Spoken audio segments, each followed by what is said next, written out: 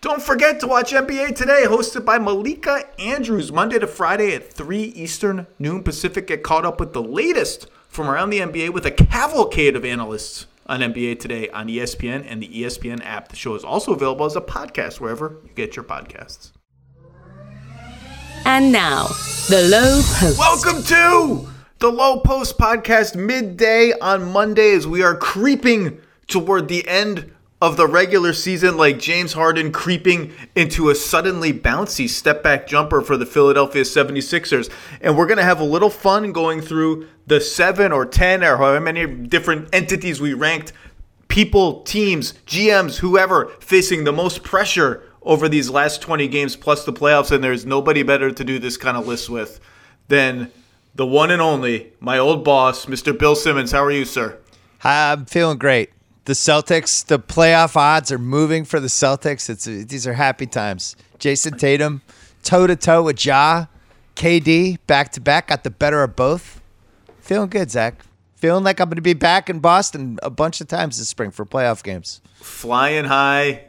Time Lord has gained your trust. It's so heartening to me how much you love the time. Grant Williams can't miss a three. It's all turning up Celtics. Oh, don't forget about the rejuvenated Al Horford. Coming out of the cocoon nursing home, and he's ready to roll. He was a year in OKC. He's rejuvenated. So that rejuvenated him, right? And then he came out at the beginning of the season, and for like the first 2 weeks of the season, it was only 2 weeks, but remember people were like, Al Horford has actually been Boston's best player so far. It's interesting. Al Horford, if you watch the games, have been Boston's best. And then he got like old and tired again. Yep. Then the All-Star break happens, and it's like he's hitting threes. He's flying out of nowhere for rebounds. They should just shut him down now and give him 3 weeks off until the playoffs. Ime played him 40 minutes against the Grizzlies, and I almost had a heart attack. I just said 27-30, let's get him into 4 playoff rounds. But this Celtics team, how many teams really know who they are at this point? It's an interesting big picture topic because I went to the Golden State Lakers game on Saturday, and it's like I don't think the Warriors have any idea who they are right now without Draymond and Clay coming back in, all these guards they have. But you go on down the line, and teams that we weren't expecting to know who they were kind of know who they are. Like Dallas is another one. I feel like Dallas, that Porzingis trade, they're kind of settling into this slash and kick, and they have multiple ball handlers now, and they kind of make sense. Whereas Denver, like the Jamal Murray thing, hangs over everything when they can get him back. So I don't think there's that many teams who know who they are right now. How about Nikola Jokic, everyone's favorite MVP afterthought, going for 30 points in the fourth quarter and overtime last night against the Pelicans? I said last week, can we just say his name? We can do the whole MVP thing on TV and make it Embiid and Giannis and Morant and oh my God, what about DeRozan? DeRozan's got to be in the top 3. Just end the discussion by saying Nikola Jokic exists. That's all I asked for. Just say his name. It's turning into a hoops IQ test thing for me.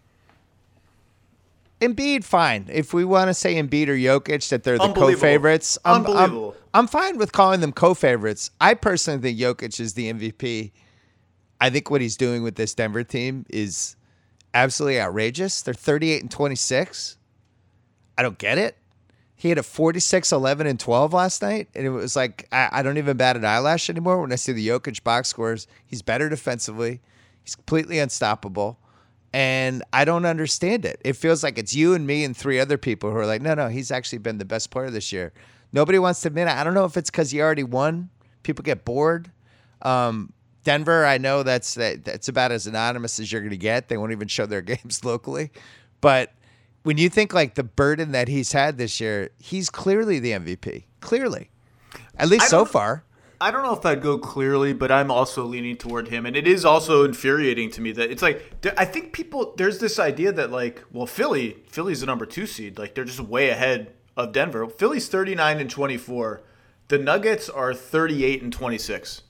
And the Nuggets have a better point differential. There's no difference between the Sixers and the Nuggets if you just pretend that seedings aren't a thing in each conference and they play in different conferences. Like Denver, I had Adam Morris from DNVR Sports on the pod last week, and he described the Nuggets as being in purgatory. And I said they're kind of in a state of suspended animation. And purgatory, like 500 is purgatory. Like they're 38-26. They're on pace for almost 50 wins or whatever it is. Like they're having a really good season. Tyrese Maxey is better than any teammate Jokic has had this year. I would say Seth Curry is as good, at least when he was on Philly, as anyone Denver had except maybe Aaron Gordon. Just you go on down the line, Philly's team is better. This point now he's had Harden the last 2 weeks, and Jokic has, he's just so important to what they do. It's hard to. He should just take a game off. Like for his MVP thing, he's just, I'm going to take it today off. You watch the rest of the team. Watch what happens when I'm not out there, and we'll see if I'm the MVP or not. But both choices are fine with me, but I just personally think it's Jokic. I don't want to do too much Celtics because you and Russillo just did a lot of Celtics, but you said something that struck a chord with me because I obviously prepared some Celtics notes for you to come on the podcast. You said they know who they are. And it's amazing watching them the last 2 weeks, 3 weeks. They've gone from a team where all the fans are like, well, why does Aaron Nesmith play this minutes and then doesn't play, and then Romeo Langford's in and out and the rotation's a mess. And now they have like the most set rotation in the NBA. We're staggering Tatum and Brown. Derek White comes in as like the stagger guy. Grant Williams is the 4. Then he goes out. We put Horford as the backup 5, and Grant Williams is the backup 4 with him. Then we can keep one center on the floor at all times because Grant Williams is shooting well enough to do it. We don't have to put Tatum and Brown at the 4. I think they'll have to put that smaller look out there eventually. We saw glimpses of why against the Nets yesterday. Smart is starting, and then Derek White comes in with Peyton Pritchard. And it's just like everyone knows who they are, what their role is. Their offense has found this nice harmony of Tatum and Brown attacking often out of the corner, right? They get a screen from the corner, so they have an advantage when they catch the ball. It's not static. And they've got harmony between Horford and Time Lord facilitating, between like Tatum, Derek White, Tatum, Marcus Smart pick and rolls to hunt the smallest defender on the other team, or you can do it with Jaylen Brown too, to pushing the pace. They have like all of these different styles, and they've found the perfect mix and harmony of all of them so that they're not leaning too far in any direction. It's really working well. They are a team. I think you nailed it. They now, like snap of a finger, went from a team in chaos to a team that feels like really, really stable. It's the most stunning Celtics regular season I can remember, because this team was unwatchable 2.5 months ago. Like unwatchable. It was like a chore to get through a quarter with them. I don't really fully understand it, but I will say part of this has to do with, if you look at everybody in the 9 except for White, who just showed up. But White, I would think we could all agree, is that guy who can walk in any pickup game and immediately cook with his teammates. Everybody else has been playing together for a while. Even Horford was on this team for a while. Everybody they've had has been with each other 3 to 5 years. And you think like the way they use Time Lord on the alley-oops and stuff, those guys have been throwing him alley-oops for a few years now. Smart, Brown, Tatum, those guys have been together their whole careers. Every minute they have now is a decent or better guy, which was not the case really the last 4 years. Pritchard is the swing guy for like, he can on the wrong night look terrible. But if that's your worst problem, that's not a bad problem. At least he can make some open threes. Ultimately, there'll be a 7 or 8 man team in the playoffs. Tice was smart by Stevens because at least they know how to play with him. I don't need Tice. I don't need the Tice minutes. I don't get the Tice minutes. It's emergency minutes. It's emergency. What's the emergency? It's Time Lord foul trouble or Al Horford is old. Okay. And it's better than, I don't know, Luke Cornett. At least they're comfortable with Tice. I'm with you. I don't love Tice, but the real thing is that Tatum, I don't know what happened. The game slowed down for him. From a scoring standpoint, I think he's at a level now where he at least has entered the chat room with some of these other elite scorers, and then the decision making just went to another level. And it's like you watch these dudes for years and you hope they get it, and you start to give up on it, and then all of a sudden he gets it, and you can see it, and he sees it, and the other teams see it, and they're doing all kinds of things to try to knock him out, and he's just problem solving all the time. I think they're going to be. I had a guy yesterday text me and say, who I respect, who works in the league, who was like, I think they're going to win the title, and he wasn't like kidding. Like he was like, this team 1 through 9 with the score. Now the problem for me is, other than Tatum, who is your in the playoffs when things slow down, who's your second guy? Can it be Jaylen Brown? That's, if Tatum's having an off night, it's game 6, you're down 3-2. Tatum just doesn't have it. He can't make a shot. Who's the guy who steps up in that spot? Because you look at all the other playoff teams, right? Phoenix has the Booker, Chris Paul combo, where one of those two guys, and then they have the threes and the variants, all that stuff. You go on down the line, everybody, Philly's got Embiid and Harden. Miami's got a bunch of dudes. Milwaukee has Giannis or Middleton, and sometimes Drew too. They have 3. With Boston, it's like I really only trust Tatum to get a basket in the last 5 minutes, and maybe Jaylen. So that would be the swing piece. Well, the Tatum thing on the decision making is so interesting because I think we're about 2 years in to him seeing the floor at a pretty elite level, because even in individual games you would see 5 possessions where, okay, he got off of it early. Like as soon as he turned the corner with the defense leaning the wrong way, like early in their rotation, bam, there goes the pass. He got off of it early. Then you'd see 5 possessions which was like, oh, he kind of held on to it too long, and then it turned into a slog. So you could see that he saw the floor well enough to be an elite alpha guy. And it was a matter of, does he just not see it all the time, or is it just not his style of play to make that kind of pass 7 out of 10 times instead of 4 out of 10 times? Now it's 7 out of 10 times. Now it's like, man, he got rid of it early. With Jaylen, what's happened to me when I watched him in the last month is less like that kind of advancement and more that I don't see as many he saw it too late and threw it to a defense who was ready for that pass. And I don't see as many of, I got in the air with plan A, not realizing that plan A wasn't going to be a thing, and now I have to throw like a crazy desperate pass as my plan B on the way down, and they steal it. So I don't see I haven't seen as much advancement on the high end of his playmaking, but I've seen sort of an elimination or a reduction of the worst Jaylen Brown turnover moments, which is like, that's a good step. Udoka, who I was wondering after 2 months, like, is this an absolute disaster? you called him Ime before. I was going to say I'm glad to see you're now on a first name basis with the Celtics coach. Well, I was thinking like when Terry Porter took over the Suns and it was just a disaster, and then at the All-Star break, all of a sudden he was fired, and I didn't think it was going to be that bad, but when he kept calling out the players and they just seemed so broken offensively, and it just, everything wasn't working, and guys playing minutes. But he had a plan and it works, and there's a toughness to this team. The big thing is the guys are always moving forward, and this is a soccer thing too. It's like girls soccer, which I've obviously been on way too many soccer fields over the years. And there's certain coaches who are always like, go forward, because especially possession teams have a tendency to slow down, play backwards, and be too tentative. This Celtics team, for a long time, was not a go forward team, right? And you talked about like how they've done these little tricks to try to keep Tatum going toward the basket. Everything is going toward the basket instead of being this people dribbling 25 feet from the basket. And everybody's moving to the basket now. Time Lord, his arms are always around the basket.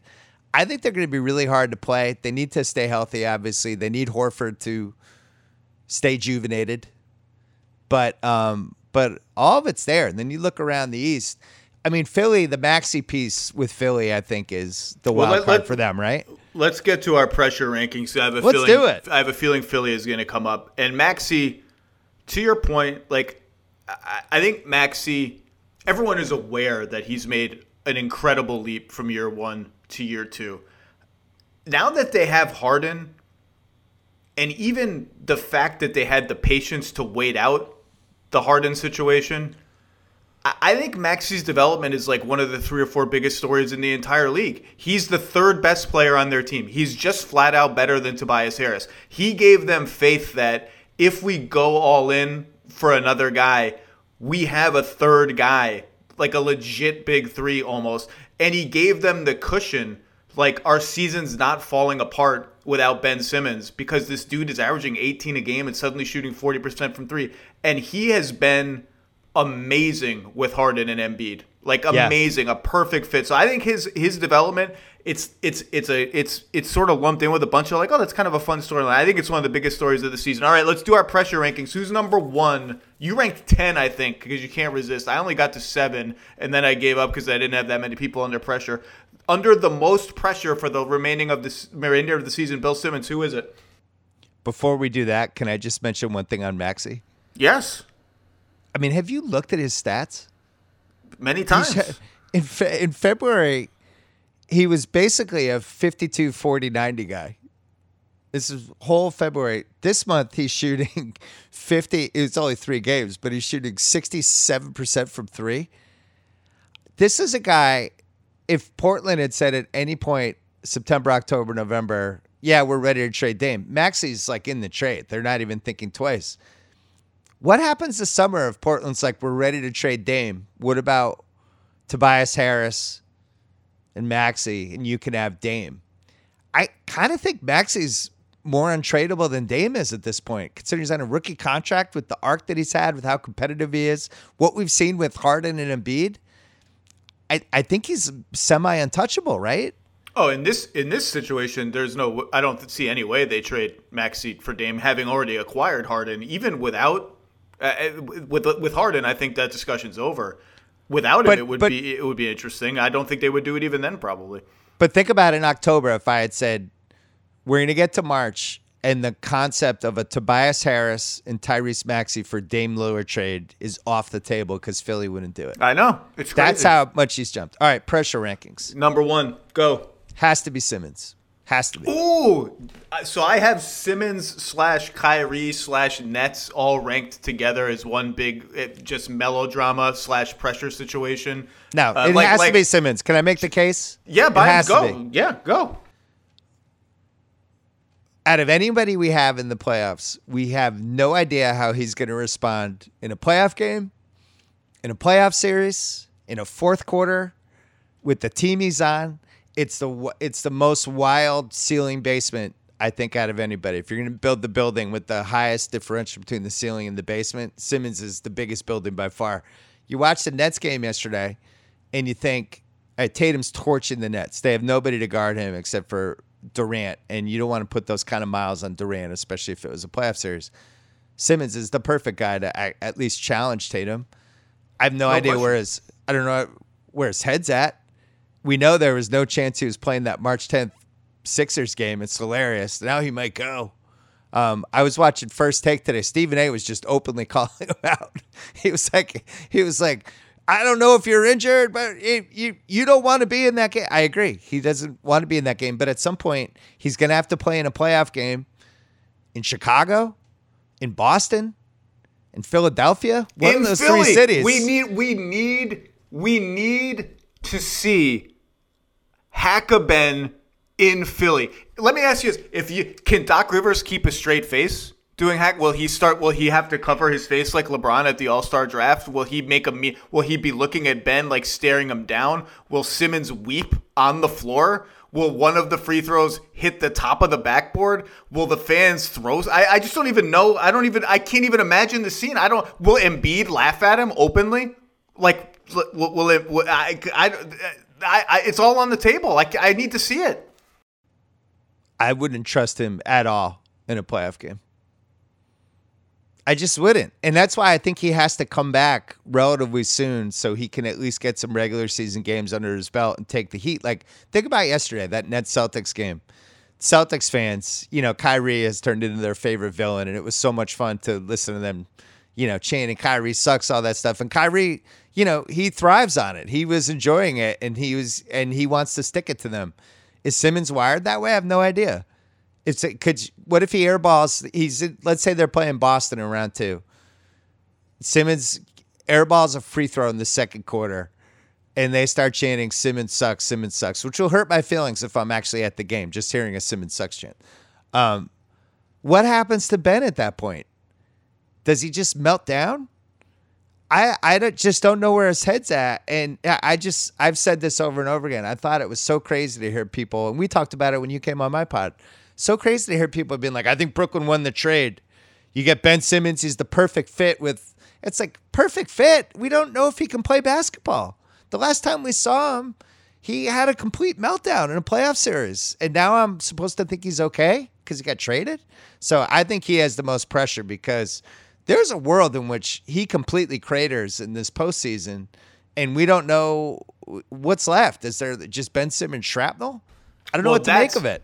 That's the question. That's why I lumped the Nets and Simmons and everybody together as my pressure rankings, because look, there's a temptation to say, all right, this is a lost season, right? The Nets are playing for next season when presumably Kyrie is back, I guess. You can't say it's a lost season with Durant in his prime. Like you can't lose a season with Durant. Totally agree. But we're more playing for next season. We'll have these three guys together. Kyrie will either opt in or will resign. Somehow the Kyrie situation will work itself out, because that's what happens with Kyrie. It just works itself out all the time. You can count on that happening. Yeah. Reliable guy.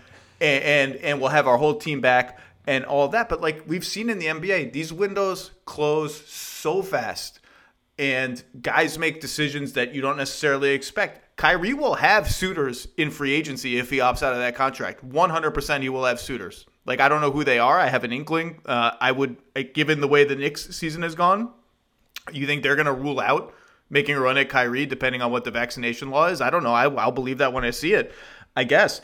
Like, you just never know. And they salvaged, so they had the Harden trade, which made them the greatest theoretical team of all time. That fell apart. They trade Harden.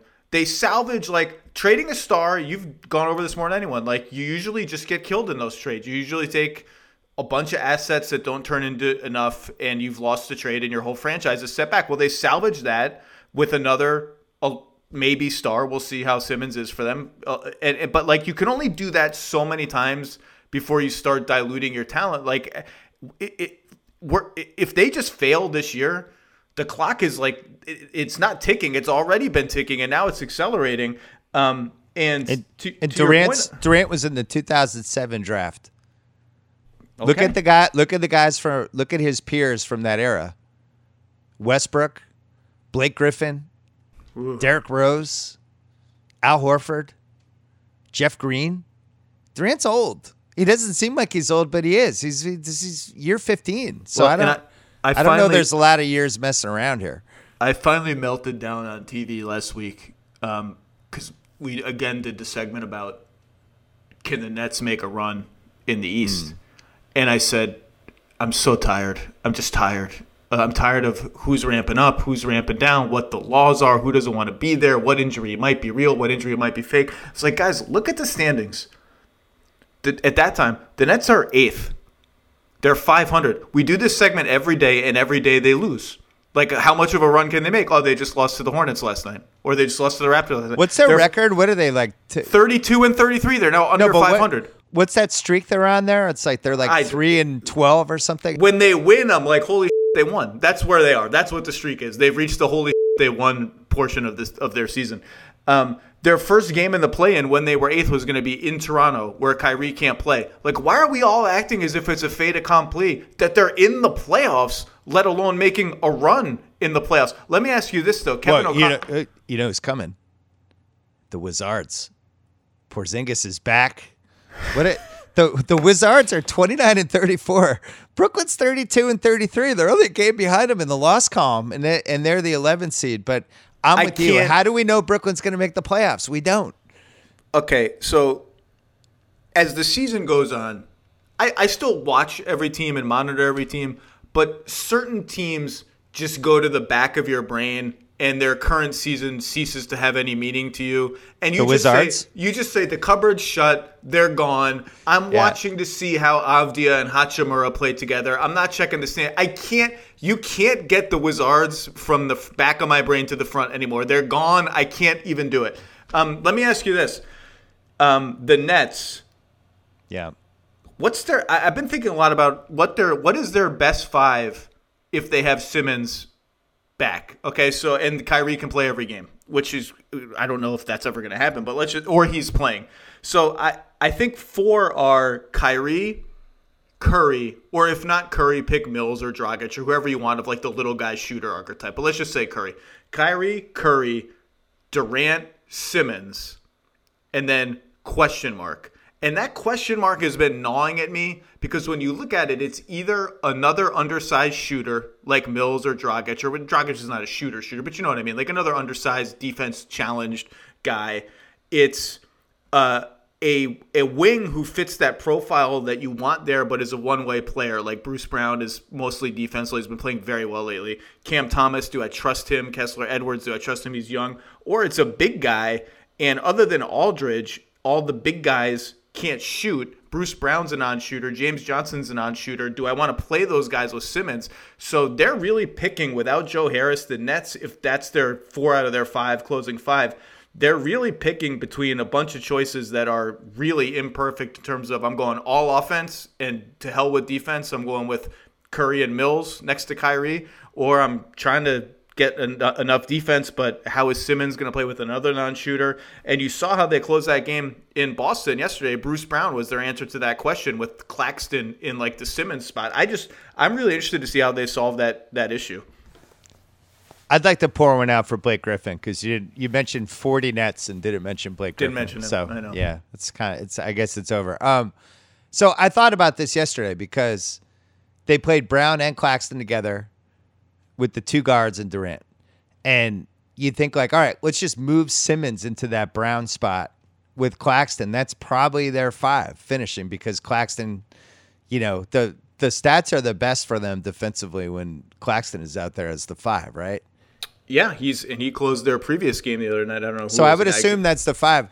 What was interesting though is against Boston, that's a bad matchup because they were just hunting either Curry or Kyrie, who they had size advantages on both guys. On the flip side, you could see Durant kind of figuring out the geometry of it when they started trapping him and they were doing that 4-on-3 thing, and all of a sudden now you have Curry and Kyrie on 2 sides, both of whom are incredible 3-point shooters. So I would assume it's Simmons in the Bruce Brown spot, and Bruce takes a hike.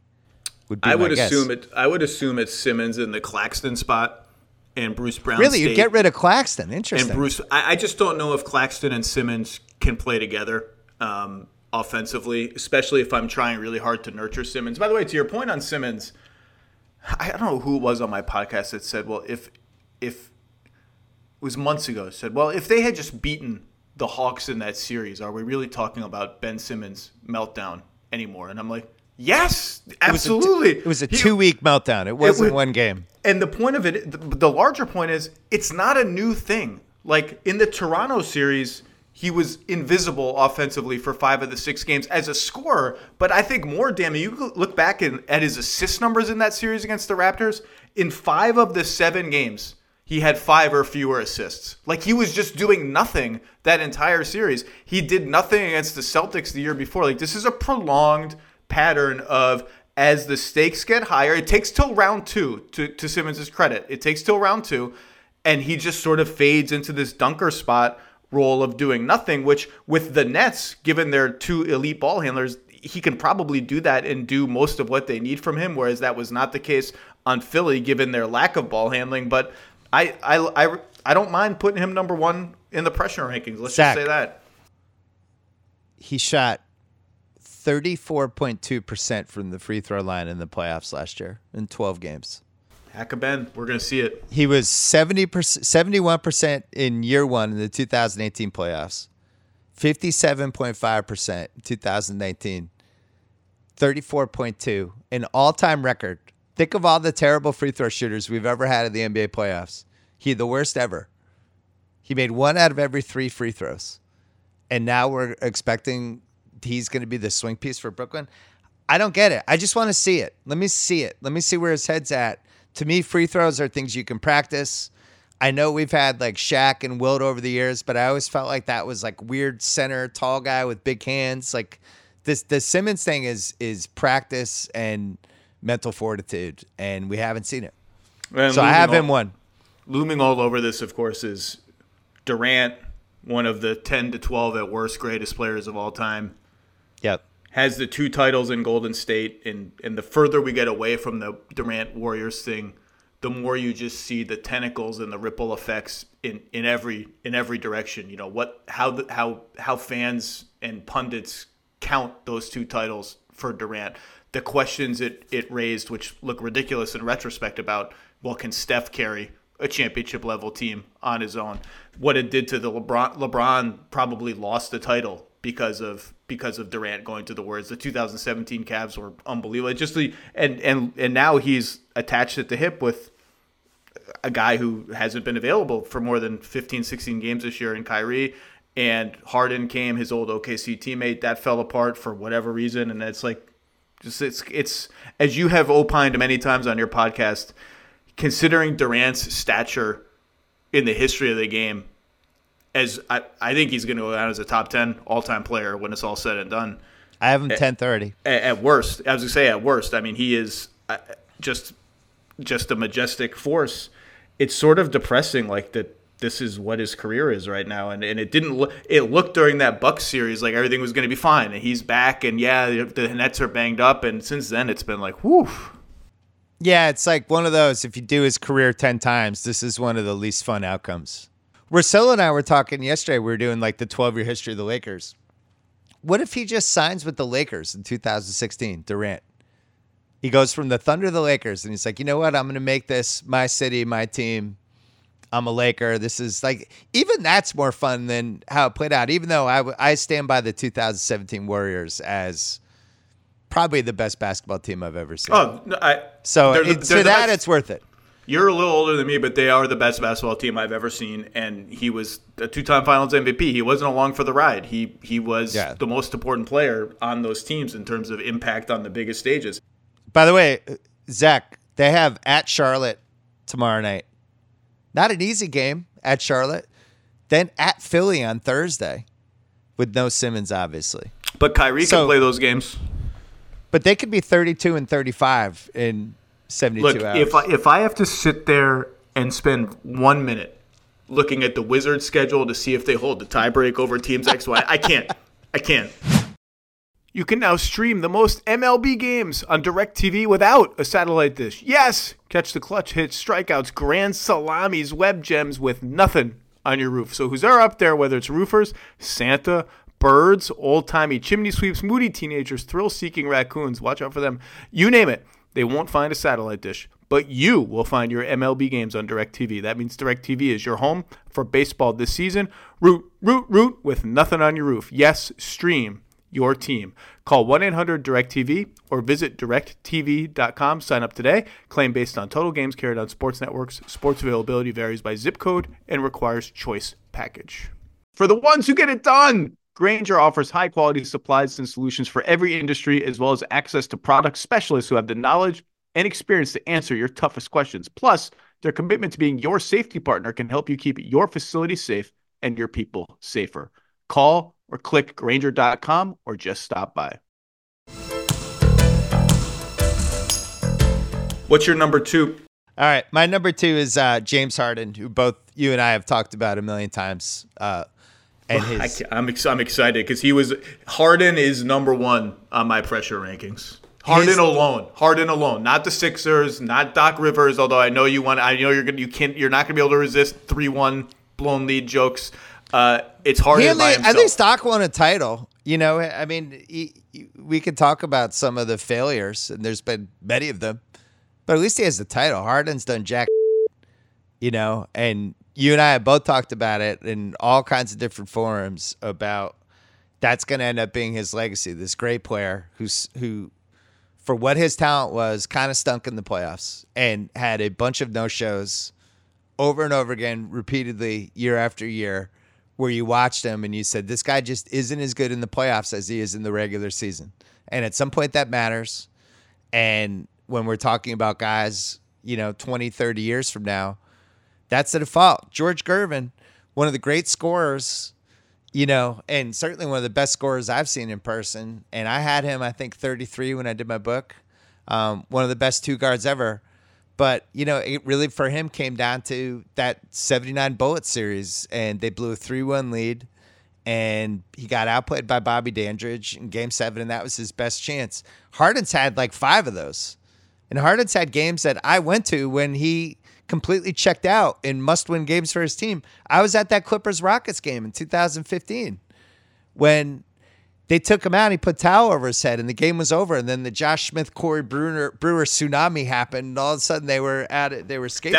That's a top 5 in my NBA career in my career working around the NBA. That's a top 5. I wish I was at that game. I just I can't imagine what that game was like in terms of Clipper fan reactions.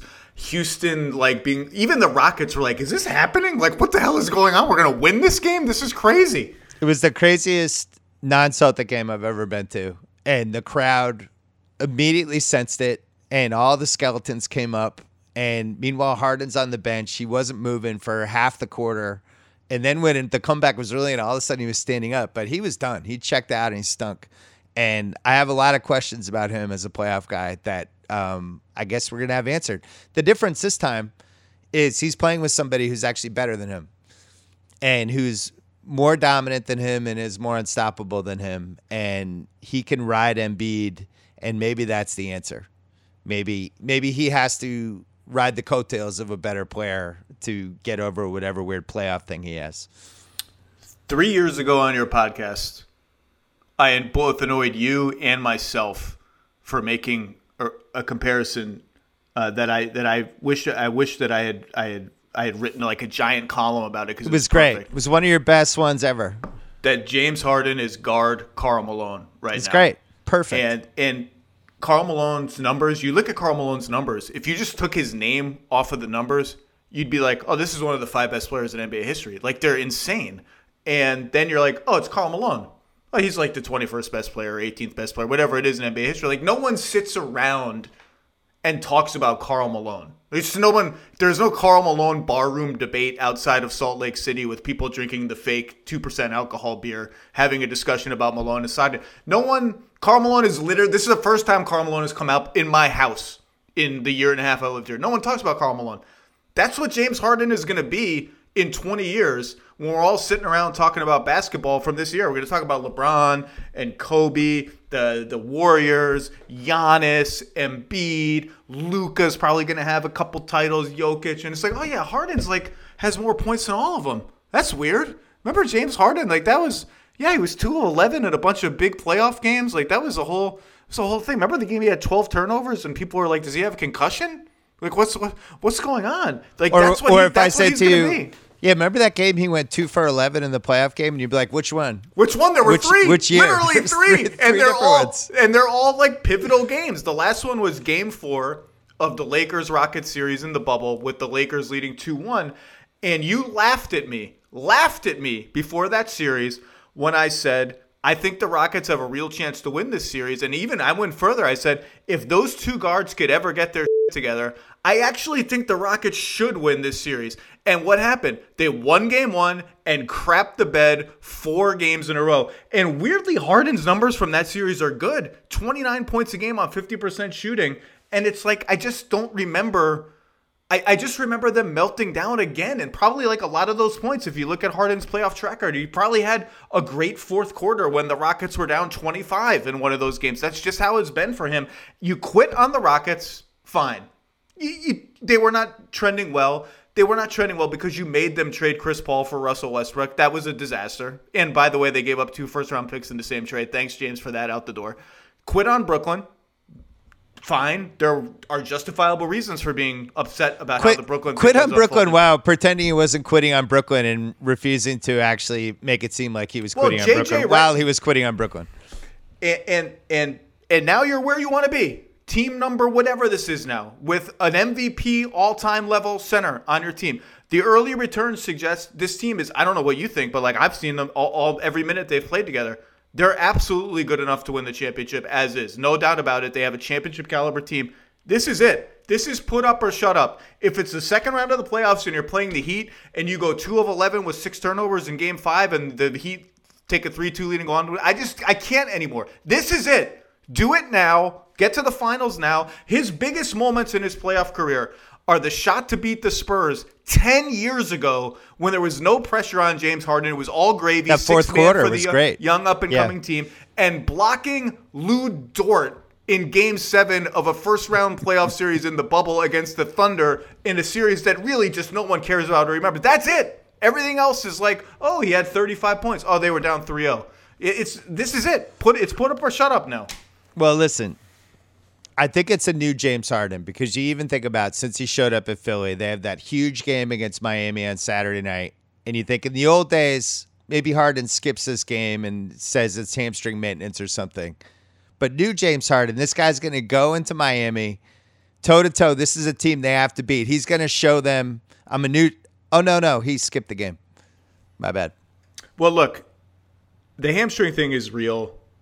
I did laugh that he came to Philly and immediately looked amazing again because I had said the hamstring is real. He played on Friday and then skipped the Saturday game. How about playing the Saturday game against the team you're going to have to beat in the playoffs? Why are you playing the easier game? This is classic James Harden. All I'm saying is it hampered him in the playoffs and it hampered him earlier in the season. So there's something going on there. But then don't play Friday night then. I did laugh when he got to Philly and looked amazing again. And look, I did the whole Sixers deep dive with Tim Bontemps last week. I think the fit has been tremendous. Embiid doesn't have to do so much heavy lifting anymore. They found a nice balance between Harden offense, Embiid offense, lineup staggering, all of that. I have seen a couple possessions. There are a couple possessions. Watch that Cavs game very carefully, where Embiid is off the ball and Harden goes into his stuff. And then he calls up like Maxey for a screen. Harden and Maxey have a nice two-man thing going there. Just a couple possessions where you can see Embiid kind of sag his shoulders and sort of just like, okay, I'm watching it. But together they are a perfect match. This team can absolutely win the title. Let's do the sag the shoulders power rankings for 2022 because I have Anthony Edwards 1. Really? For the D'Angelo Russell through the legs with 2 minutes left when he has the ball for 10 seconds and then does the three, and Edwards is in the corner. I think he's number 1 for me, but he's very good at hiding it. But I love Ant-Man, so I see you, Ant-Man. I have to say, I have not been a huge D'Lo guy. Don't do it, Zach. Don't do it, Zach. I immediately declared, and I was in the minority, that the Warriors had won that trade, and I didn't think it was particularly close. His shooting numbers are meh this year, but when I watch them play, he's weirdly important. I'm with you. It's not that he's important. It's like he's important because his backups have been so up and down, and they don't really have a great backup for him. I just think he's kind of playing a nice, calm, mature. I don't know. I've liked what I've seen from him this year more than the numbers. So that's all on D'Lo. By the way, one thing on D'Lo with the splits for him, you know how you look at the win-loss, the stats if the team wins and the team loses, and a lot of times they don't say anything. D'Lo's one of the rare guys so in wins, he's shooting 44%, 20-7, and in losses he's 38% and 18-7. But it does seem like when he plays well, they're pretty tough. I just have no idea when he's going to play well. So we get to like the play-in, they're going to be 7-8 against the Clippers or the Lakers. And they're going to sink or swim with how he plays, which is, I think he's the weirdest sink or swim guy out of all the teams, out of all the guys that are in the playoffs, because he's clearly their sink or swim guy. Anyway, they're on a nice run right now without Ant, and Cat is playing out of his mind.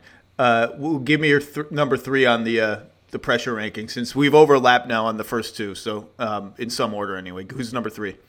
You're not going to have this as your number 3. Now I'm excited. Go. You're going to groan,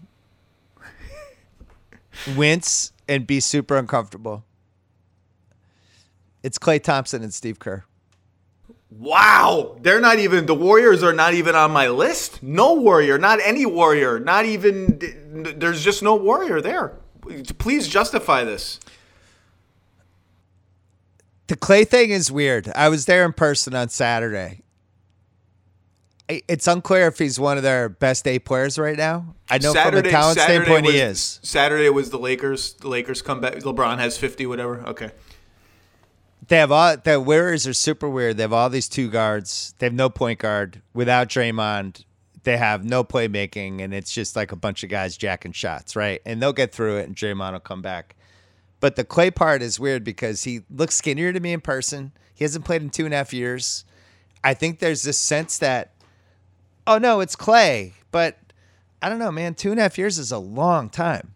Think how long that is. It's 30 months. Like, he went out way before the pandemic, and I think that's a weird spot for a coach and an organization to be in, where you want to be loyal to your guy, but Jordan Poole's really good, and they have multiple two-way guys that they can throw out there, and they're beholden to the Clay thing. And he's got to start playing better for them because he's playing 28, 30 minutes. Before the All-Star break, he was playing pretty well. After the All-Star break, no. But it's weird where you're waiting for this guy to come back, and if they're not the guy that they were, or it's going to take a while, whatever, but they're giving him these big minutes with this deep team they have, I think it's going to start to get weird. I think it's a really hard thing to manage, too, if you're Kerr, because you want to stay loyal to your guy. But at some point, when we're going to be in the playoffs and you're going to have to win games. So what happens if Clay's benched in the fourth quarter of game 2? That becomes a huge storyline. And then if you're Clay, like you're trying, you've had 2 major injuries. You're trying to get your mojo back, your whole thing back, and you have to do it pretty high stakes now. They're 14-14 in the last 28. They're going to end up being a 4 seed by the time this is all said and done. They're going to have to go against Luka or Jokic in round 1 probably. And I think there's weird pressure on Clay. I know he's a champ, 3-time champ, the whole thing. I get it. But it's tough to be the injured guy who's back trying to find your footing when you're in the middle of the playoffs. I'd love to be the video guy who's in charge of preparing the scouting report for the Mavericks or the Nuggets. And you're like, and the coaches are like, all right, you got to tell us like what works against. Watch every Luka pick and roll. Tell us what works. Watch every Jokic post up. Tell us what works. So you just like watch 1,000 clips of these guys destroying everybody, and you come back with a blank sheet of paper that just says like "good luck." That's right. That's the whole. Here you go, Steve. I got nothing for you. So the Warriors, like you said, are 500 in their last 28 games or whatever it is. They've had a few bad losses lately. I thought that Lakers game was an unbelievable performance by LeBron, obviously, but I'm strangely unworried. Okay. And maybe I'm just being Pollyanna-ish because I think Clay's averaging 16 and a half a game on 37% shooting from 3. Defensively, he's clearly lost a decent chunk of what was once an elite defensive skill set. Now he might get some of that back. I got to say it's worse than I expected in person. Well, he's not the same defender anymore. No, so whether that comes back or not, I don't know. But this guy used to be one of the best perimeter defenders in the league. It's about what I expected, and his offense has frankly exceeded what I expected. Now, 45% on 2s, and he's taken a lot of 2s. Half his shots are 2s. Some of those shots feel forced to me, and I'm okay with him forcing shots right now, particularly when Steph is on the bench, because it's like you just got to become Clay. I got to get you as close to Clay as I can get you before the games really matter. And I just think Draymond is the engine of the team on both ends of the floor, and if he's healthy, they're awesome. And if he's not healthy, they have no chance to win the title. And so I'm just going to wait and see. All the reports I've gotten privately and publicly have all been good. And so I'm just sort of assuming that he comes back and unlocks everything that makes them special, eases the burden on Steph and Clay. To your point on Poole, he's been wildly up and down, but he's good, and he's a force offensively. I actually think when Draymond comes back, we're going to see a little more of Steph, Poole, and Clay all together to see if that can survive defensively with Wiggins and Draymond or Porter and Draymond, whoever's at the 4 and the 5, or Draymond and Looney even. I think we'll see a little bit of that to see how powerful it can be offensively. But I think Clay has exceeded my expectations personally.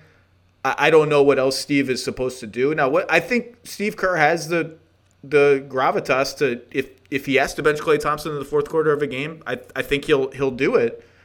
I'm not worried, and I might just be. I'm often guilty of being slow to worry because I've seen so many people overreact so quickly to small trends. So I've just kind of been like, they lost. Draymond's not. I'm not worried yet. Maybe I'm too late.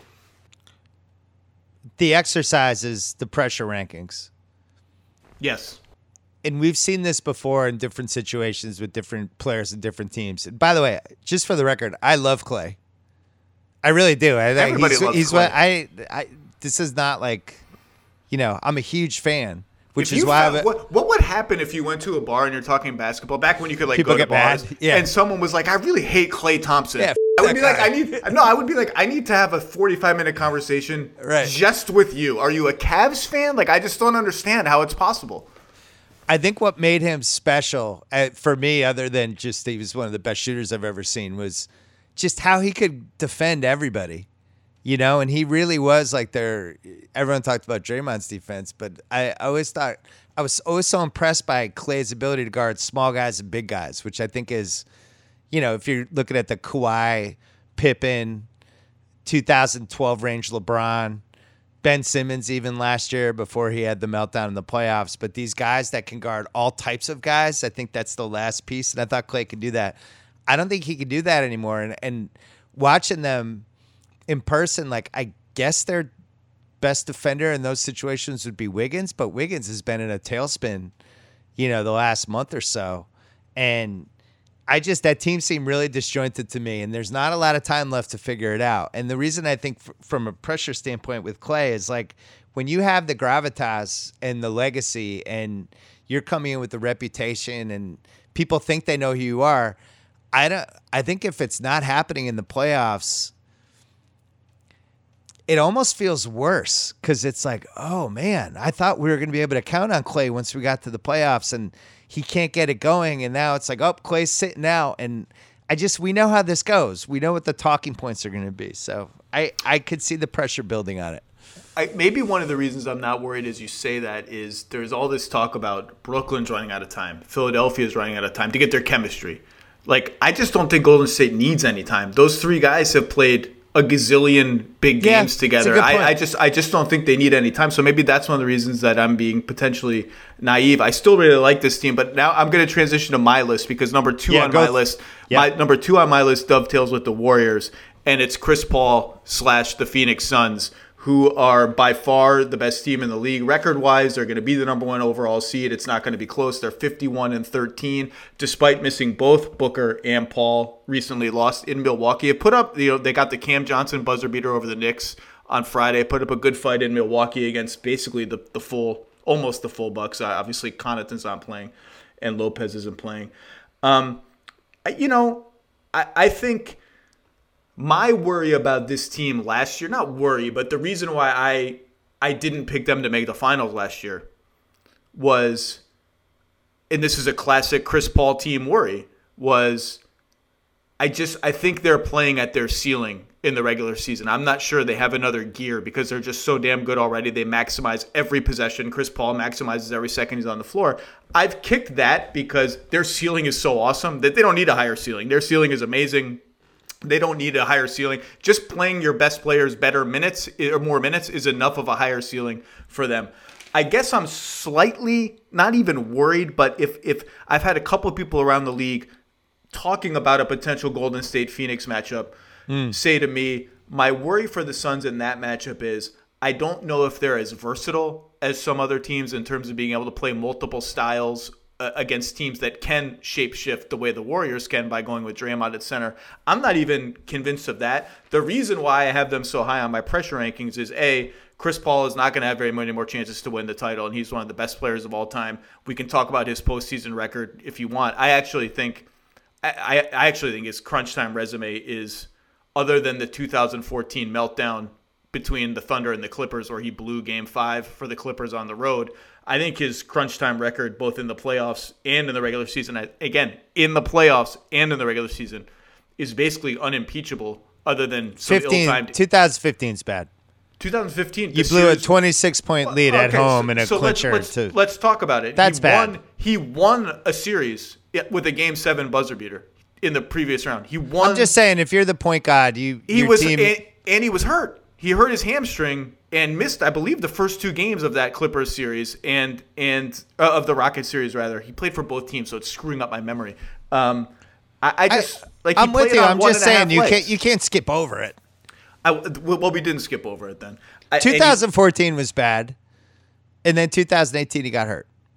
In 2016 he was hurt. Last year he was hurt like 3 separate times in the playoffs. But this is why, when people are like, "Oh, the Paul Westbrook trade," because at that point I didn't think that was a terrible trade for Houston because I thought Chris Paul couldn't stay on the floor for 8 straight months. That was the sample size we had. Then he started eating plants. Did the plant-based diet, changed his career. I'm with you on the pressure thing. I think, especially because they came so close last year. And we talked about that series when you were on my pod. Like, man, it's like 3 plays go differently. They win the title, And I don't know. I think it's lined up for them. I think they have Johnson and Bridges are both better. Johnson, to me, has definitely gone up a level. Like, there's no question. I actually am, if you bet against the Suns in a random game and Johnson has, I'm just scared every time he has it. The Ayton thing's weird because it does seem like they were sniffing around trying to trade him. They didn't extend him. I don't know how that plays out in the playoffs, but I like their team. I think they're better than they were last year. Well, he's going to be the key if and when they face the Warriors. They're going to need him to have a monster series. And I actually think this stretch without Booker and Paul has been good for him because he's shooting more. He's busting out his jump shot, which he hasn't used much at all this season. He's taking a lot of long twos. He's taking some threes. And he's shooting from the post without any hesitation. And we've seen when they've played the Warriors that he's going to get all sorts of chances to feast against smaller guys. He's going to have to beat up. Now, he doesn't beat anybody up, but he's going to have to try to punish Draymond just because of his height advantage and his rebounding advantage. And teed up for them, looming over all of this, whichever Western Conference team you want to talk about, and Utah is next on my pressure rankings, is the Clippers and the Nuggets are just waiting there to be optimized again, to be healthy again. And my assumption is neither team will be at their best, even if they get people returning this year, until next year. And they may walk into next year, with all due respect to Phoenix, as 1 and 2 in the West if those teams are fully healthy. The West is going to look a lot different next year. The Suns got very close last year. CP is 36 or 35 or whatever he is, with a history of injuries in the playoffs. Maybe he got his injury over with now, and he's going to go into the playoffs healthy. That would be ideal. But they are teed up to win, and they are just awesome. And it's funny you mentioned Cam Johnson, because I wrote about Cam Johnson in my Friday column like 2 months ago, a month and a half ago. And it was a positive item about how he was just on fire. He had made like multiple threes in some crazy amount of consecutive games. But I had a line in there about, on this Phoenix team with Chris Paul and Devin Booker, he's always going to be kind of a 3-and-D guy with a little like pump and go oomph. And I got a call from someone, let's say close to the team, saying, I know that was meant to be a positive item. You're underselling Cam Johnson. He's going to make a leap. He's going to do more stuff off the dribble and from the mid-range. He's going to score more than you think. You watch. And I was like, all right, I guess I'll watch. And like his last month, when he scores 20 in a game now, it's not a surprise. He has really made a meaningful leap. I think this team is just awesome, and you only get so many chances when you're awesome, when the league breaks right for you, windows close fast. I think it's if healthy, they have earned favorite status, I think, for me. And so I'm just excited. I think no question is not right though, because I think Milwaukee, but they're home though. We know they're going to have every series at home. So that makes them the favorites for me because they've been the most consistent team all year. Even if you include the East teams, Bucks, notably Bucks and Sixers, I think Phoenix has to be the favorite. Okay. I don't think there's any question. Cam Johnson's going to make like $90 million when he's a most improved candidate right now. That's like the kind of guy every team wants, and we saw with the Bridges contract, like those guys are $90 to $100 million guys now. With Phoenix, I'm with you because you mentioned Denver. Who was the other team you said is going to be better next year? The Clippers, if they re-sign Covington, Powell, they're just loaded with wings. They don't even need center. Center's like a luxury for them. They have so many wings. Ballmer's going to pay whatever tax it takes, probably. And don't forget the Lakers, who have Westbrook and the 2029 first. So clearly they're going to get a third superstar. Did they make your pressure rankings? They did not. You mentioned though teams next year. I got to throw Golden State in there because, and I've loved Kuminga all season from what I've seen, but seeing him in person, I don't know what happens with that guy, but I'm buying the rookie cards. I'll tell you that much. Well, I'm glad you revisited this because when you brought up the Warriors, I meant to say one positive thing from this is that they're stretching out Moody and Kuminga and figuring out. I liked Moody too. These guys are going to be able to give us. Kuminga just does something no one else on the team does, which is you blink and he's on top of the rim and you're like, oh my God, what the hell just happened? Kuminga's quick twitch, like what you just said, his ability to all of a sudden be at the rim is kind of unparalleled right now. I mean, I don't even know who else in the league can get to the rim. I mean, there's different guys who are in the air and all that stuff, but like I was stunned by how fast he jumps and the second jump ability and all those things. But he's a little smaller than I thought. He's probably like 6'7". So, I've heard the Kawhi's been thrown around with him as a possible ceiling, but I honestly don't even know who to compare him to. I don't know what he is. I think he has a chance to be, an elite defender, an elite athlete.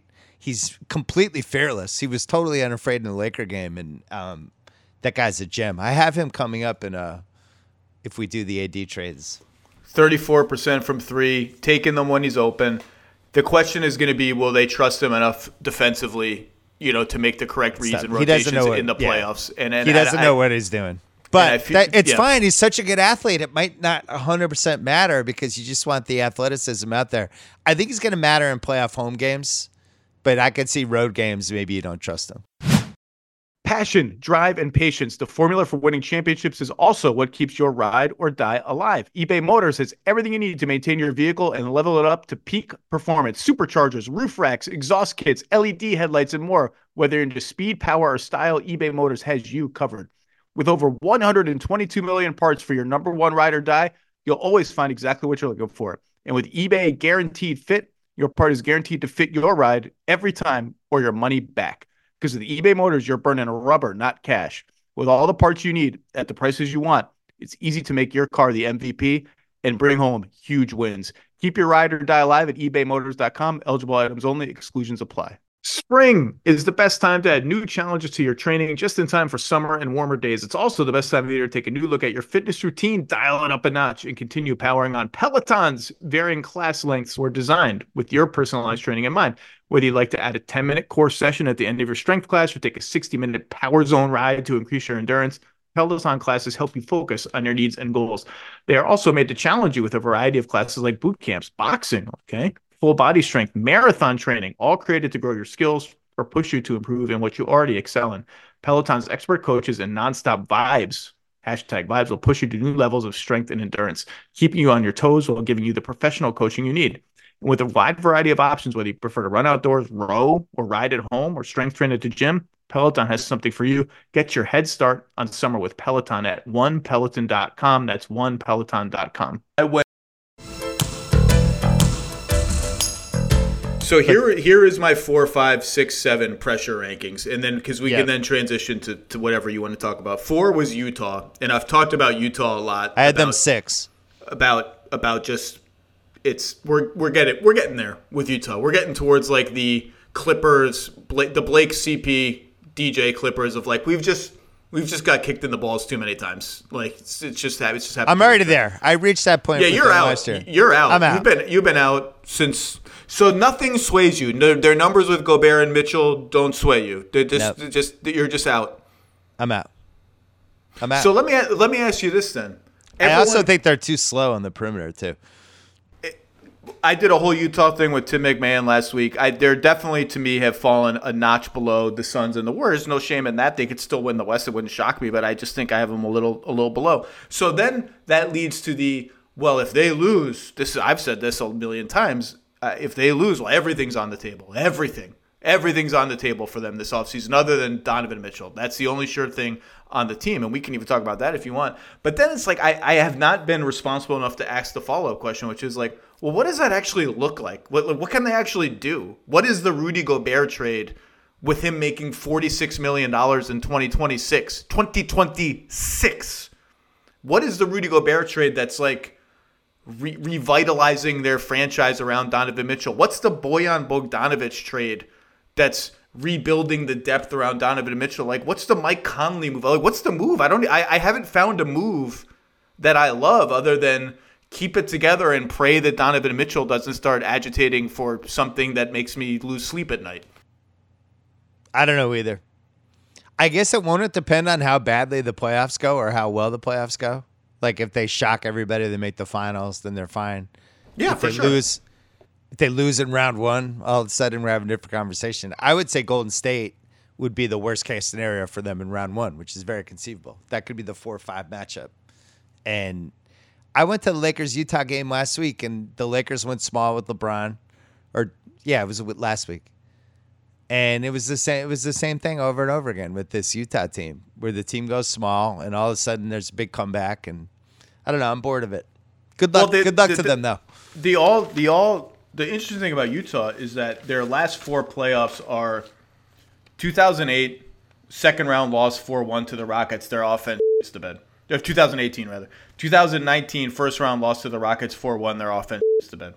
2020 first round loss to the Nuggets in the bubble, blowing a 3-1 lead. Their defense is the bed. 2021 second round loss to the Clippers. Their defense allows 128 points per 100 possessions.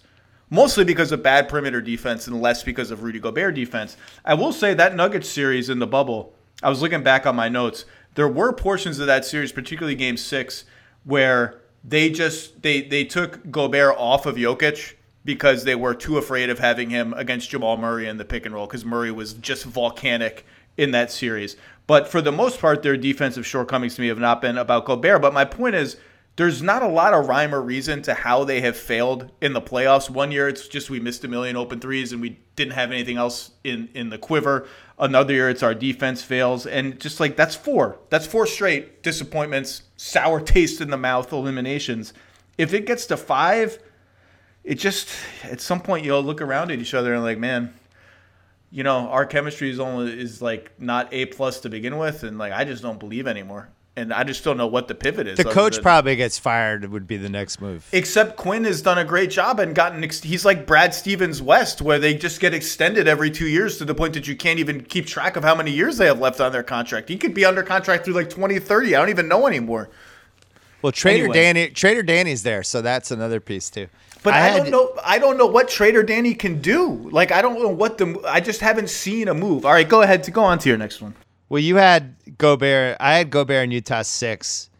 I had Kyrie, Marks, Nash all lumped together at 5. All right, we did that. We did that one. But, you know, the Marks thing, like the Kyrie piece is, what'd he do? What if Durant's like, we're re-signing him and nobody else on the Nets wants to re-sign him? How he plays in the playoffs will determine. I'll do my 7th and last one.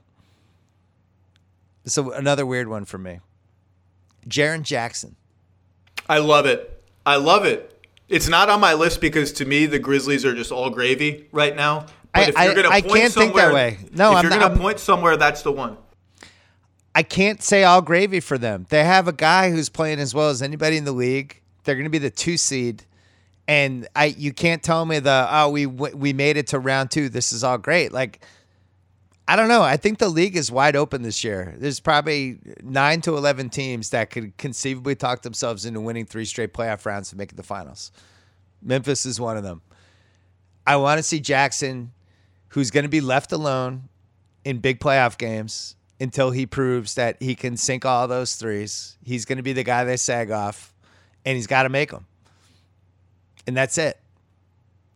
And on top of that, I just think it's going to be hard for Ja to do it by himself, especially when you're playing the same team for 2 straight weeks. As amazing as that guy is, there's got to be the second person, and it's got to be Triple J. Does he have it in him?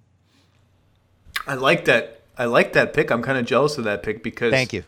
He's been defensively, he's not made a leap. He's made he climbed Mount Everest defensively. I don't know what the hell happened to him. He became like Dikembe Mutombo, but with speed all of a sudden. Why isn't he in Defensive Player of the Year? Like, you can't even find odds on him.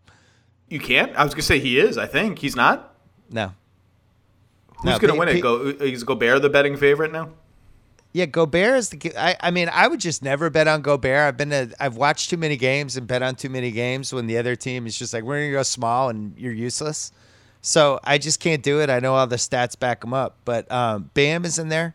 I was looking on FanDuel. Yeah, Gobert's on FanDuel -145. Giannis is +480. Bam is 6-1. Draymond was going to win before the injury. Yeah, Time Lord's 12-1, and Jaren Jackson Jr. 13-1. But it's clearly one of the reasons that team's been succeeding is because of his defense. So I don't understand. I could see Bam making a run too because Bam, as you know, went to a whole other level like 4 weeks ago. The Bam wagon is filling up. Bam wagon's filling up. Do you believe in the Heat? Are you a Heat believer? Like, can the Heat win the championship? I do. I was looking at, I didn't know if you wanted to talk futures and stuff, but I was looking at, Miami's 5-1 to win the East. None of these odds are good value now unless you're doing like Dallas 18-1 or Denver 12-1 just because it's bigger long shots. But Miami is 5-1. They're going to get the 1 seed. Philly gave them the 1 seed on Saturday night. I think Philly's fine with being the 2 seed. That's what I learned from Saturday night. And then Oladipo is the wild card because they're kind of a guy short, right? That coming off the bench, like having one more guy who can play 15, 16 minutes a game and do some things would be ideal for them. And if did you read some of the Oladipo stuff today? It seemed like they're pretty confident that he can actually help them. They're saying he looks good. Now, no one has ever looked bad coming back from an injury. Everybody always looks fantastic, other than James Wiseman, I guess, whose injury just goes on indefinitely, and I have no idea what the hell is going on anymore. It's like year 2. Yeah, it's like James Wiseman played 3-on-3 today. 3-on-3? Yeah. 5-on-5? The Warriors are big on the 3-on-3s. 3-on-3? By the way, I could play 3-on-3. I'm 52 years old. Can we get to 5-on-5? Like we play 5-on-5 in the NBA. Anyway, how about where you have to run up and down the court? But yeah, supposedly he looks good. I think the Heat are for real. Philly just looks awesome, and Milwaukee. I think I might rank the Heat third in championship chances coming out of the East, but it's all tightly bunched at the top, so I don't see much of a difference. I can't get there with Milwaukee. They've got to re-win my trust. Well, I've had them for 5 months. All right, you've got to explain that because it's funny. I was talking to someone close with the Bucks today. And I said, I just watched their game against the Suns. I watched one of their other recent games that they also won. And I come out of these wins feeling like I just don't know how to feel. Because ever since the Nets situation went haywire, which you could argue happened the moment they made the team, but ever since it really went haywire, the Bucks were my pick to win the title. I called them the safest bet on the board. They have those 3 guys. They're plus a lot now with those 3 guys on the floor. They're clearly, let's just say, not 100% interested in the regular season, and understandably so. But Giannis is, the weird part is Giannis tries really hard in every game. Well, that's the part I don't get. He doesn't know any other way. I just don't think they're 100% engaged as they will be in the playoffs. But obviously, who isn't? So is that Chris Middleton? Who's not engaged? Because Giannis is engaged. I think the rest of the team. I think Drew Holiday's defense has not been as consistently good as it has been in the past. Middleton's had kind of a weirdly, like, he's been prone to these like 2 or 3 week jump shooting slumps that are uncharacteristic of him. And obviously the Lopez piece, they missed that. They've been playing around with different defenses with Portis at center. Some of them have worked. Some of them have leaked oil after a while. I keep coming back to they're going to have another gear, and when they play with that other gear, they're going to be really good. But the DiVincenzo trade made me nervous because it chips away at their lineup flexibility. The number of sort of Giannis at center constructions they have. They never found another PJ Tucker type for those lineups. Is George Hill alive? Remember George Hill plays for the Bucks? What team is he on? He's on Milwaukee? Where is he? Like he sits. What injury does he have? They mentioned it last night. I think he has a neck strain, which I'm sure it's a real injury. I know it's a real injury. I'm not saying it's not. It's just he's on the team. I forgot that he's on the team. Connaughton's hurt, so I don't know how to feel. And this person told me, stay confident. They're gonna be there. So tell me on your anxiety. I'm not selling any. Listen. They were my pick. I had Bucks Suns in October. I stuck with the Bucks. I never wavered, never got scared. And then you're wavering now. The Celtics are making you waver. That's what it is. It's the Celtics. It's not even. I don't even have a replacement for them. I went back. I did this on my pod last week. I went back. I looked at Game 5, Game 6 of the finals. Lopez, Connaughton, and Tucker. They played 86 minutes in Game 5. Those 3 guys, 86 minutes in Game 6. So the question for me is, who's playing those 86 minutes this year for them if it's not those 3? And I don't like the choices as much. Then Middleton has not looked as good this year as he did last year, just point blank. He looked good yesterday. I watched that game. He looked like playoff Chris Middleton. He looked great. You mentioned the Drew thing because I've noticed this too. And offensively, he's a 50, 40, 80 guy. He also is 32 years. He's going to be 32 years old in June. He is in his 13th season. He's played 824 games. He played like a load of games last year. And I'm wondering, what if last year was the peak of Drew as the defensive stopper? And even if he slips like a tiny bit, you're going to need him all 3 of these rounds if you're them.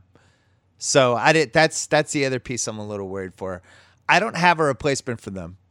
I think Miami has the best odds just because they're the 1 seed. at gunpoint, I would still probably take Milwaukee, but I don't feel good about it. And I think the Celtics could absolutely beat them. They have a lot of confidence against Milwaukee. They've always played them well, and I think they could beat them. I'm with you, too. I do think that with Giannis, Middleton, and Holiday, they have the defenders to at least throw at Tatum and Brown. Teams with two wings like that, Levine and DeRozan. Yep. Whatever you want. And I'm with you on they're still my default pick to win the East. I just feel less good about it. And that's good, by the way. That kind of uncertainty, that makes the playoffs fun. If you're forcing me to pick another team, I still kind of wonder if Boston has enough shooting around their two guys. I would take Miami if I had to pick another team. I think I might take Philly. But to me, it's Philly or Miami. And we'll see how Philly looks. My other pressure rankings were the Pelicans, just to make some noise in the play-in. And by the way, they've already won the Frisky Award for the 2022. Just incredibly frisky, right? Three guys, Jonas, McCollum, Ingram, that can get shots. Herb Jones is doing stuff. I've been impressed. The pressure was just make sure this is real and you make some noise in the play-in, and this is something that Zion looks at and says, okay, something's interesting going on here. Or like, is Zion going to play? Zion, what the hell is going on with Zion? Just the Zion thing. And then I heard he dropped 24 pounds. It's a lot of pounds. A lot of pounds. Well, Maybe I had Andrew Lopez, our Pelicans guy, on last week to talk about Zion, and he was much less the sky is falling than some other people have been, and he's well connected within that team. So, we'll see. Then I had the Lakers, who we'll talk about in a second. Yeah. Then I had my under-the-radar one. You'll like this one because it's so under the radar, was the Hawks supporting cast around Trae Young. Because the Hawks are – what are the Hawks? 1 game under 500? Massively disappointing. And I liked that team because of their depth, right? And so you look around and they're still pretty deep, but Capella hasn't been the same guy. On the flip side, Okongwu, who's been awesome when he's played. Reddish is gone. Herder, his numbers are fine. He's just fine. Bogdanovich, just kind of fine. Put the two of them together around Trae, the numbers for that trio are actually pretty good. Do I trust it defensively against a team like Boston or Milwaukee with those big wings? Not sure I do. Then that brings me to DeAndre Hunter. Hasn't really built on last season's playoff run. He's long two. He's down to like 35% on long twos. He doesn't have any passing ability that we've really seen. He's averaging like an assist and a half a game. Obviously playing with Trae deflates everyone else's assist numbers, but he just hasn't had, like, no one has, and other than John Collins, who is really good but injured, and everyone is just sort of waiting for the Hawks to decide whether he's a fit with their team or not. Just everyone else is just kind of like, it leaves you a little cold. And I'm like, well, if this supporting cast that I liked so much 6 months ago leaves me a little cold, and they flame out in the plane, like what I don't know, what am I doing with this team? I don't know. That's my under the radar pick. I like it. That's also your Gobert team. Wow. Okay. Ooh. Yeah. Oh yeah. That was interesting. Gobert, Gallinari, and Herder. I like that. I like the theory of pairing like the worst defensive player and the best defensive player on the same team. It all evens out. It'll be great. I like that.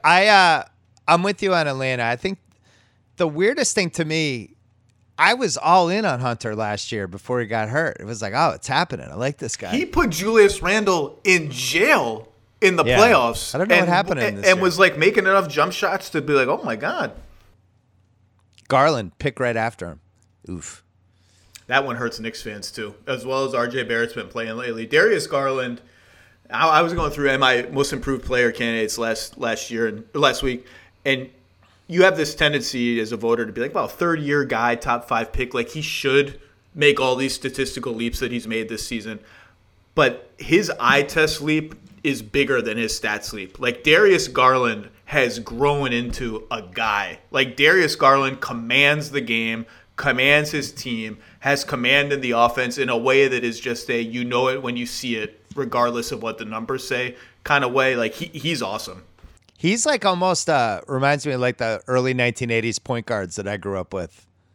Like he really has a command of the game now. Old school like Norm Nixon, Gus Williams style. The Can I just read you? Yeah, go ahead. Read me something. Jared Allen injury is a bummer is all I was going to say, but go ahead. Yeah, that team just seems snake bit. I mean, when it starts out with Sexton goes out for the year and it just kind of keeps going. So let's say the Davis trade doesn't happen summer of 2019. The Lakers had Ingram and Ball, Lonzo Ball. They had the number 4 pick, which could have been Garland. They also threw in 2022 and 24 unprotected. They threw in Josh Hart, who is good enough to be a centerpiece of a CJ McCollum trade, and pick swaps in 23 and 25. I mean, that's the most anyone's ever going to give up for a player, I think, while we're alive in the NBA.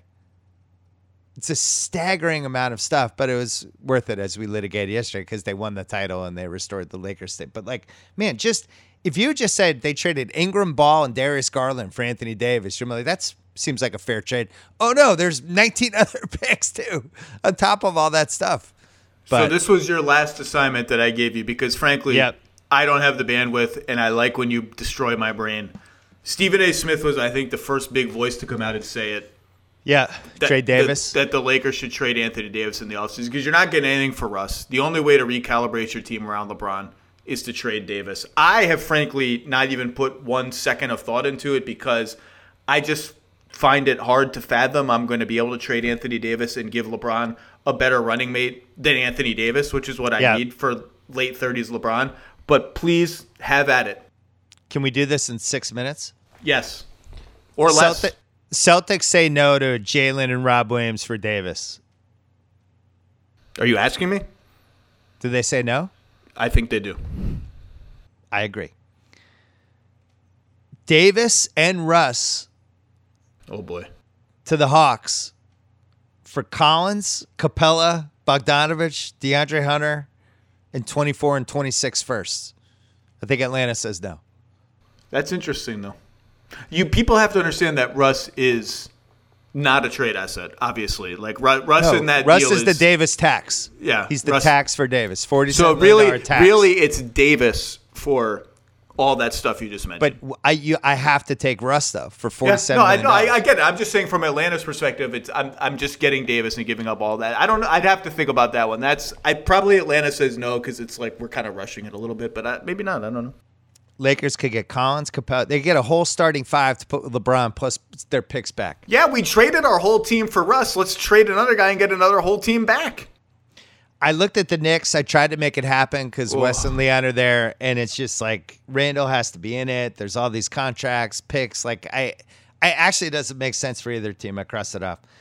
There's a fun Toronto conversation with Siakam and picks that we could discuss. I just don't know if I'm the Lakers, if that gets my blood going, where it's like, oh, cool. Now we don't have Anthony Davis anymore, but here's Pascal Siakam and some picks. So I'm gonna cross them off. Towns straight up for Davis. I think as both sides say no. Now AD is under contract for 2 more seasons after this one. I think the same as Towns. Towns may have an option for 24, Davis going 25. to Minnesota. He's miserable immediately. Clutch throws their body in front of it. Those are the ones that sound better when you're agnostic than they do when you run the Minnesota Timberwolves and you live in Minnesota and you have a team and that you have actually unhappy seems Anthony happy. Davis. Yeah, you have a team that actually seems to be gelling and is happy together. You just sort of leave well enough alone. That's a no from both sides. Same for Sacramento. Gets they trade Sabonis and Barnes and let's say this year's first and 2024 unprotected for Davis. That's doing nothing for LeBron. Yeah. It's doing nothing for LeBron. LeBron's looking at Sabonis like this is the, I mean, he's a good player, but this is the guy that I didn't pick in the All-Star draft. I don't want him. All right, this does nothing for LeBron, but I think the Lakers would at least have to have a meeting. What if it's just Wiggins, Kuminga, and Moody for Davis? It just doesn't do anything for LeBron. LeBron doesn't care. How about this? Do I care what LeBron thinks? I have him under contract next year. And he has to live in Los Angeles. And I am positive the Lakers don't care what LeBron thinks about next year's roster. And I don't think – I actually have floated this to some people who might know. Would LeBron ever go to the Clippers? And the answer was hard no. Hard Right. no. Right. But he wants to live in Los Angeles next year. So the Lakers have way more juice than I think people realize. But, man, if I could get Kuminga, if I'm the Warriors, do the Warriors say yes to that? Because if I'm the Warriors, I don't think I'm saying yes to that. Wiggins, Kuminga, and Moody for Davis. I'm so scared to trade Kuminga. I think I'm saying yes to that. Oh! I think. See, I broke your brain. Oh, Zach's like holding his head down. This is great. That one. I gotta say yes to that because I have Steph and Clay and Draymond. I gotta go all in while I got them, and I think I have to say yes to that because Moody. What is he going to be, a role player, a really good role player? If so, okay, I could swallow that. Kuminga, I have liked what I've seen. This one hurts. I did it. I broke your brain. This one hurts. Happened. Well, this is why the LeBron. Do you have more? I have two more. DeAndre Ayton, who has to be thrown in every trade now because who knows if he's on the Suns next year. I like where this one's headed now. Just Davis to Phoenix, Ayton and Bridges to the Lakers. Sign and trade with Ayton. It's not bad. Suns have to give up Bridges. They still get to keep Cam Johnson. They got Crowder still. They'll go sign another free agent. I'm thinking more from the Lakers' perspective. Like if I'm, I don't feel like it doesn't feel like enough. Can I go to war with that? I'm not sure I can. Once again, I don't. I care won what it. LeBron I won a title with AD. Maybe that's it. Maybe you don't care what LeBron thinks. Maybe that's how you should run your team. Here's my favorite one. It's a 3-teamer. The Lakers get Dame. Oh my God. Portland gets Davis, Talen Horton Tucker in their CJ McCollum trade exception, Kendrick Nunn, and Derek Favors. And I almost thought you were going to say Derek Fisher for a second. And OKC gets Russ, and they get a Portland first and a swap. So Portland's basically giving up Dame, taking a bunch of contracts back to get Davis. And the Lakers get Dame, but they clear out a bunch of contracts. So basically next year they just have Dame and LeBron, and then they could add around that. That's my favorite one because it involves Russ going home to OKC. The only place that would probably take Russ. That one, I got to sit with that one for a while because that's not bad. Thanks. You marinate that. Yeah, put that in a stew pot and just cook Put on that one one. in the Instapot. Yeah, I like that one. How funny would it be if OKC, who gets picks with Chris Paul, trading Russ, then trades for Russ back and gets more picks? They just turn Russ into this 4 or 5 first-round picks. Like Russ became a pyramid scheme. And it's just kept on yielding dividends. The Russ Ponzi scheme. But yeah, I was trying to think of, because that's, so LeBron, if he's going to trade Davis, is going to probably, to make him happy, here's like a real star back. Here's Dame Lillard. Oh, and we have cap space too. And we'll go get you one more guy. That one makes sense to me. But my favorite one is still the Warriors trade because that's a great who says no. I'm going to think about that one. I have a long drive coming up. I'm going to think about that one. All right, you got to go. Bill Simmons, thanks for the second half of this Home and Home. You can listen to all his stuff and the Ringer NBA show. And can you explain the Ringer NBA show universe? Are the Mismatch, the real ones, and everything else, the Void, are they all part of the Ringer NBA show? Are they all separate podcasts? I need to know how to characterize them. Mismatch is its own feed that has the Mismatch Pod and the Void. Ringer NBA show is real ones and group chat and all that stuff. Okay. All right. Yeah. Well, they're all very good. Thank you. They're all on Spotify and the Ringer. Mr. Simmons, thank you very much. Good luck to your Boston Celtics. I look forward to seeing you soon. Good to see you, Zach.